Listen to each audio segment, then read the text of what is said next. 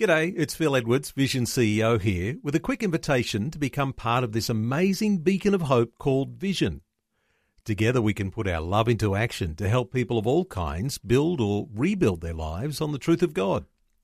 Please consider the part you can play during our upcoming Visionathon appeal, remembering that it's your support that makes Vision possible, including this podcast.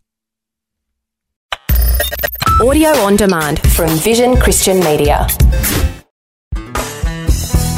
By and large, the only real problem I've ever found with church is the other people. I mean, if it weren't for them, church would be a delight, really. No arguments, no different opinions, no different theologies. Pretty much, I've come to the conclusion that church would be just fantastic without all those other people. Hi, I'm Bernie Diamond. Great to be back with you again. Today we're going to take another look at this thing called church from a different perspective. Today we're looking at the fact that so often we come to the church with a lack of commitment. We come to God's family with a lack of commitment and a sense of judgment, and we wonder why this whole church thing doesn't feel too much like community. Isn't it easy to go to a family, to a church, and to expect to be served rather than to be one of the servants? I've heard that term church shopping so many times. It's about being consumer. It's about saying, well, what's in it for me? But for me, the only reason that I should be part of this church rather than that church is that God's called me to be in this church. Well, it's all well and good to talk about trees and roots and pots and figs and grapes, but exactly how do we do this? Romans chapter 12, verse 2 says this: "Don't be conformed to the ways of this world." Can I take world out and stick church for a minute? Don't be conformed to the ways of this church. Sometimes in our churches, sometimes in our families, we're dysfunctional. We spoke the other day on the program about that lonely little fig tree that found itself planted in a vineyard. And sometimes what's going on in our churches is that the grapevines are screaming at the figs, "Be a grape, be a grape." And the fig trees, on the other hand, are screaming at the grapevines, "Be a fig tree, be a fig tree." Seems to me an inherent part of our flawed humanity is that we expect everyone to be like us, think like us, behave like us, see things the way we do. Only then are they acceptable. Only then can they be right. Right? Yet God's word teaches us that we are all different and complementary. Me, I'm not someone for having lots of people around all the time. I like being on my own. That's okay. But sometimes it's been a problem. I've spent some time thinking about that, learning, growing, changing, and my motivation is to proclaim God's word to you, just as I am right now. So I bring gifts and weaknesses to the table that you don't, and you bring gifts and weaknesses to the table that I could never bring. If we can only be who we are and open ourselves up to the Holy Spirit to work out His love in us, what a wonderful place church would be. Yes, grow. Yes, become mature. Yes, become holy. But not trying to bear grapes if we're a fig tree. If I'm a fig tree, I should have big, sweet, succulent, juicy figs. Whatever the grapevines over there happen to think about me. We can over-spiritualize this stuff sometimes, but there are so many little things that you and I can do to exercise our giftings in our church, to put our roots down, to share the goodness of God in our lives with other people.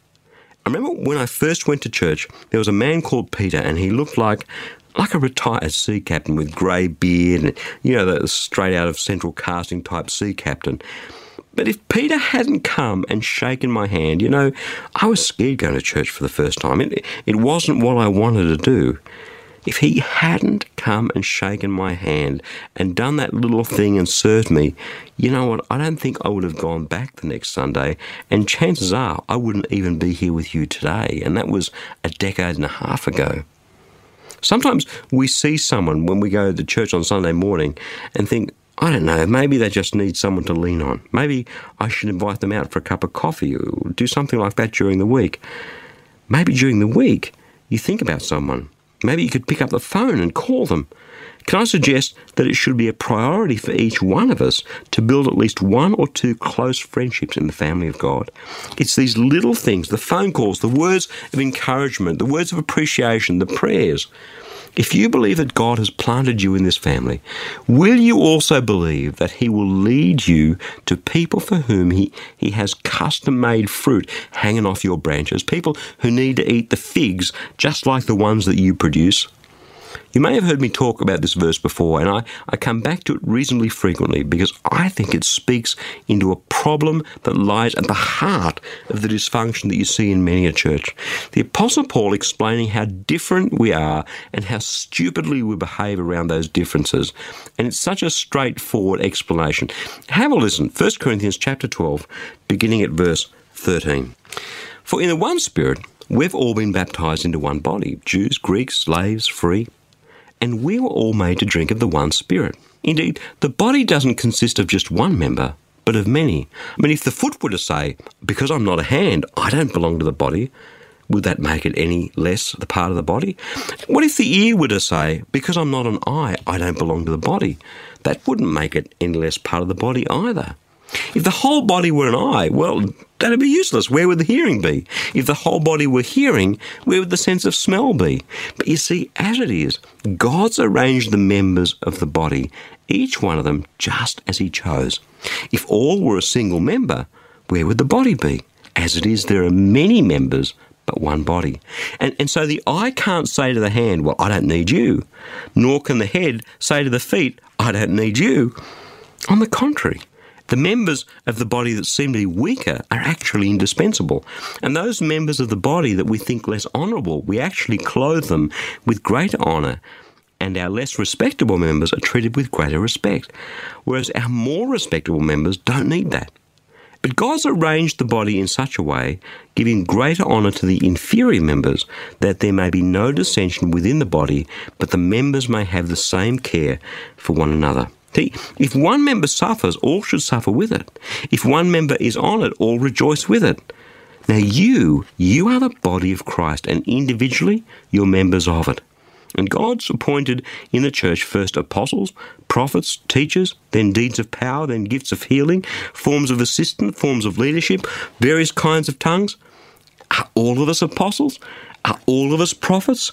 Are all of us teachers? Do all of us work miracles? Do all of us possess gifts of healing? Do all of us speak in tongues? Do all of us interpret?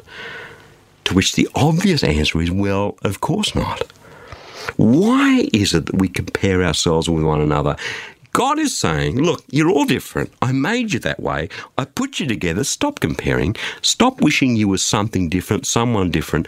Stop feeling inadequate. Stop getting annoyed with the next guy who's different, and be committed to the body, because you are part of the body, whether you realise it or not. Do you get it? It doesn't really require that much explanation, does it? It's blindingly, glimpsingly obvious. And yet you see this dissension, this nonsense, this carry on in many a church.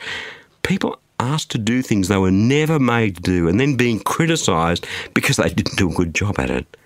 A gifted administrator or accountant or carer or whatever is so often left to stew in the pew when there's an obvious crying need for their gifts and abilities in the family of God.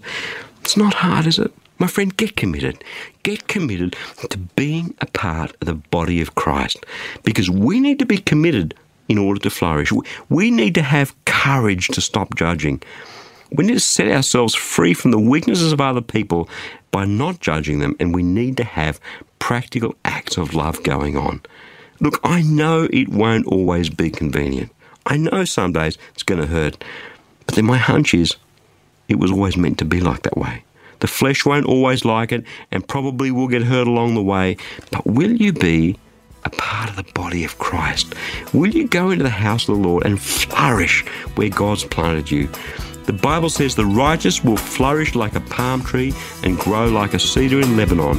They are planted in the house of the Lord. They will flourish in the courts of our God.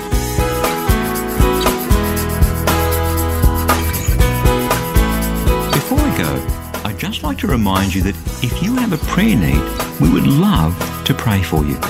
Listen, the only sort of prayer that the Bible teaches about is the sort that has powerful results. Just let that sink in. The only sort of prayer the Bible teaches about is the sort that has powerful results. So if you'd like us to pray with you, in fact, if you'd like our whole prayer community to pray with you, stop by online at powerfulprayer.org to share your prayer request. It's completely confidential. Your name won't be displayed.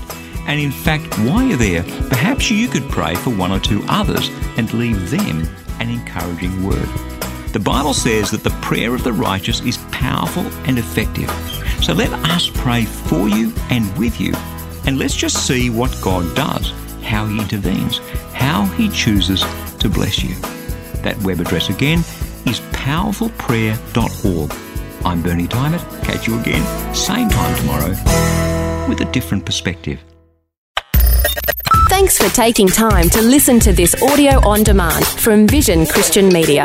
To find out more about us, go to vision.org.au.